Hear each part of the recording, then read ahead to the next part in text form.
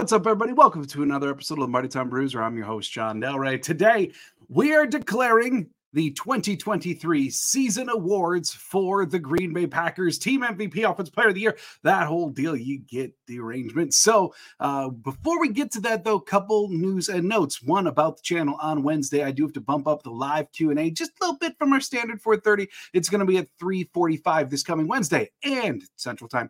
And, of course, be on the lookout later this week because there's been some fluctuations with live times lately, and some people have told me that they like earlier better. Some people have told me that they like later better. So I'm going to put out later this week a poll on the channel and let you decide what time works best for Wednesday live Q&As. There's also possibilities we're getting into the offseason that I may add a second day of the week for live Q&As. So let me know what you want. It'll all be on the poll later on in the week. So, few updates from the weekend that was. One, Andrew Mertig of the Pack-A-Day podcast and Brian Maffey, who's very much a Packer draftnik out there on Twitter. They both reported, separately kinda, that the defensive coordinator job of the Green Bay Packers has been offered to Christian Parker, the 32-year-old defensive backs coach of the Denver Broncos. Now, few things. Neither one of these gentlemen, as reliable as they may be in their past reporting, I know especially Maffey is a fantastic Packers draft guru. I can't say that I've ever seen either one of them really break news before. So that is something to be considered. Now, it's not to discredit them. It's not to say that it's not happening. But since they said this earlier on in the weekend, it's been pretty much radio silence around Green Bay. And there could be a couple reasons for that. Even if the reporting by these two gentlemen is spot on. Like Mertig, I don't know anything about where his source may have came from. Maffey, he acknowledged on Twitter that his source is in Denver. That someone in Denver told him, from someone that he knows, I guess, told him that Parker has been offered the job. Now, there's a couple reasons why it may have gone silent since then. One, the Packers didn't actually offer the job. They just acknowledged that he's a leading candidate and are actually waiting to talk with someone from Baltimore who suddenly is available. Or maybe they're still waiting to talk to someone from San Francisco, right? There's still things to play out here from a pool perspective. Or if they have decided on Parker and he is the guy, and then maybe they have offered the job, why would it be silent? Well, because maybe they're still working out what a contract looks like. Maybe even Parker's got multiple offers that he's working through. Who knows? So we don't know if their reporting is true or not. If it is, could be silent for a couple reasons. If it's not true, maybe they got burned by talking to the wrong people. Who knows? For what it's worth, Jason Wilde from the show Wild and Tosh, he's actually a newspaper man in the state of Wisconsin as well. He said on his radio show today that who he talked to in Green Bay said that that's not true, that they have not offered the job to Parker. I don't know. It's not to say anyone's right. It's not to say anyone's wrong. We just don't actually know yet, and there seem to be conflicting reports out there. So stay tuned. Number two, the other thing that I want to talk about is the Senior Bowl does indeed start this week. The annual gathering of collegiate players, coaches, GMs, etc. kicks off in Mobile, Alabama. Now, why is this a big deal for the Packers? Well, one, they don't have a defensive coordinator yet. And yes, that absolutely affects players that they may be looking at or not looking at. Maybe not at this juncture, but certainly later on in the draft process. But then two, the Packers love the Senior Bowl. Last year, there were several individuals who the Packers wound up drafting that participated in the Senior Bowl, especially over the last 2 years. Romeo Dobbs comes to mind, Luke Musgrave, amongst others. This is absolutely a time that Brian Gutekunst goes down there and tries to see things that other people don't. So Senior Bowl starting this week is a very big deal for the purposes of the Packers draft. All right, so without anything else, let's just jump right in and let's do our 2023 season awards. And let's go with number one. Who was the MVP of the Green Bay Packers this year? I mean, it's Jordan Love, right? Like, is there truly another answer? An out-of-this-world second half of the season that just happened to correspond with the team ascending to new heights and inspiring hope for the future. Let's not forget that as well. Jordan Love was absolutely the MVP this year. If he can take the second half of the year and stretch it out over an entire season, it is not an exaggeration to say that an NFL MVP could very well be in his future. That's not a homer take. It's not an exaggeration. Look at the numbers. Do that over a whole year. Yeah, it's totally possible. Of course, it's easier said than done, but still Jordan Love not only is the guy for today, he's the guy for the future. He will be your quarterback of the future for a long time once that contract extension gets done in mid-May. He's the team MVP, no doubt about it. All right, so now for the next guy. I actually lumped two awards together. And it is kind of odd that you'd see this pairing together, but yeah, it makes total sense for the Packers. Offensive Player of the Year and Offensive Rookie of the Year goes to wide receiver, do-it-all guy, gadget, whatever you want to call him, Jayden Reed. You want offense? Find yourself a man who will do it all. Jayden Reed played in 16 games this year, finished with 64 catches for 793 yards and 8 touchdowns as a receiver. As a rusher, he finished with 119 yards and 2 touchdowns. Then he also chipped in 12 punt returns for an additional 94 yards and an over 7-yard per return average. My friends at Wisco Fanatics used to say in training camp that all he knows how to do is score touchdowns. Turns out, as we got into the season, he knows how to do a lot more than that. I cannot wait to see what the future holds for Jayden Reed. Next, let's take a look at Defensive Player of the Year, Preston Smith. Very quietly, Preston Smith had quite possibly the best and most complete year in Green Bay that he's had.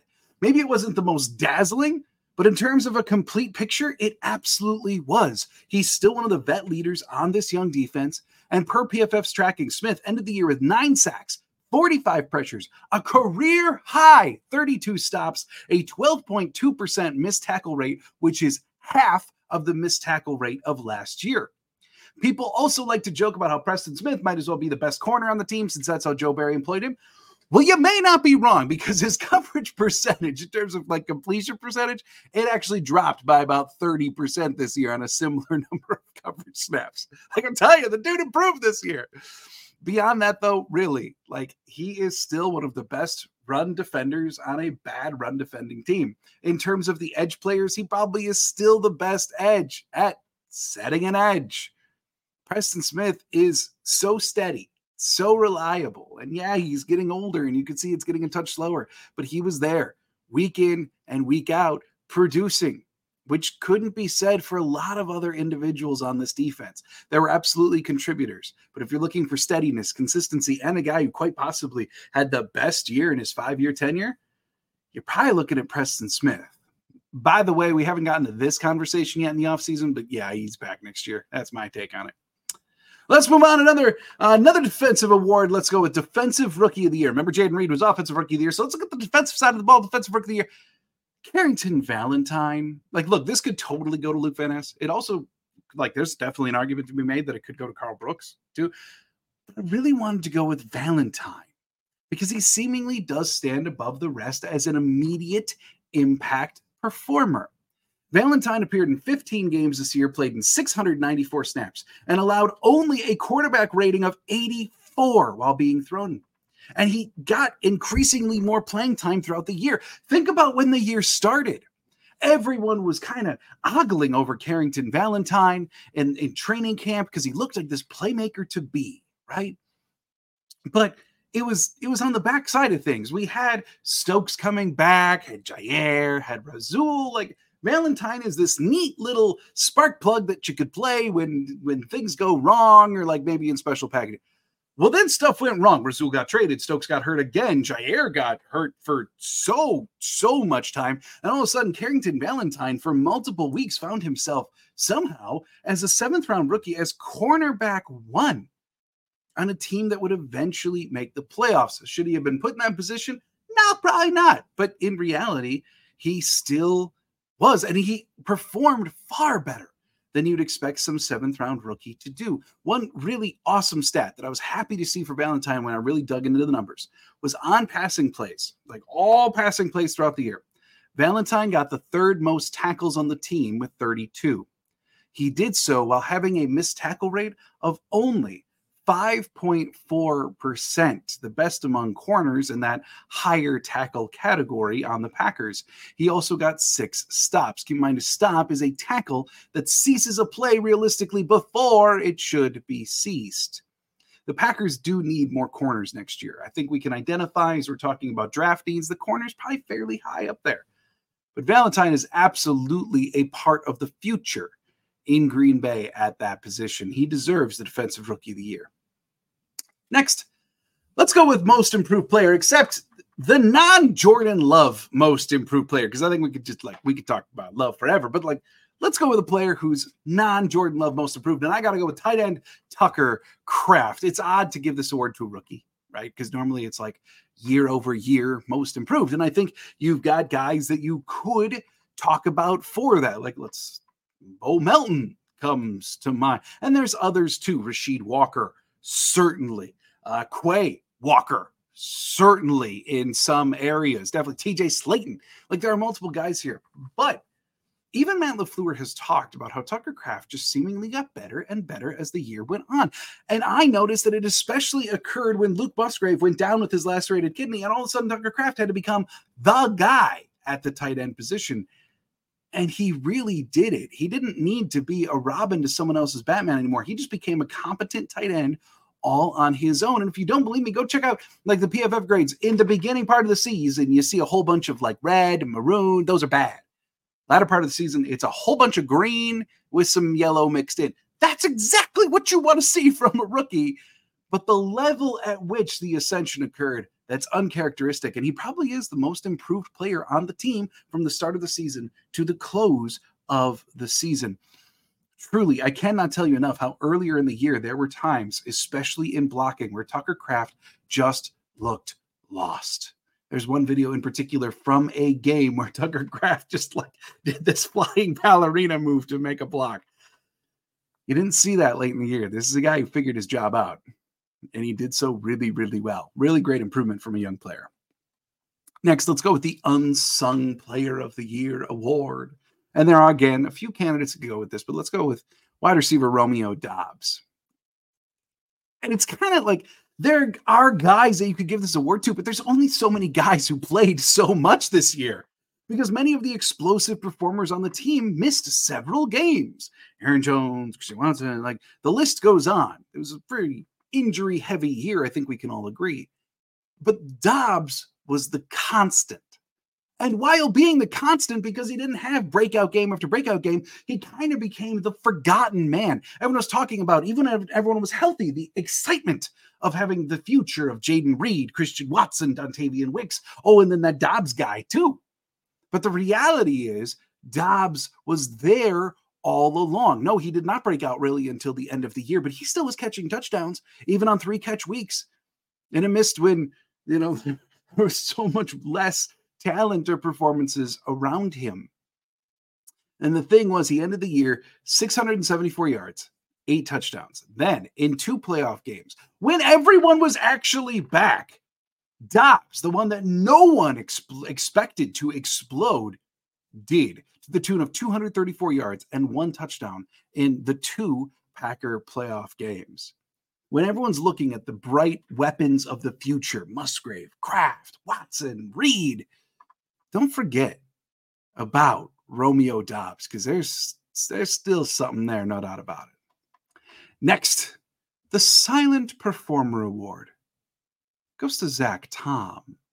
See, I'm not going to lie. I actually had to make up an award just to give Zach Tom something, okay? Because he deserves more acknowledgement than he's gotten.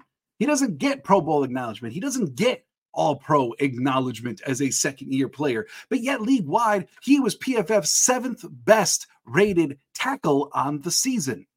And the reason why I called it the Silent Performer Award is because, look, the dude's in his second year. Recall back to Zach Tom's rookie year. He was great for a rookie. Could fill in at multiple positions. And entering this year, we were like, well, maybe he could dethrone Myers at center. Oh, no, they're going to put him at right guard or right tackle?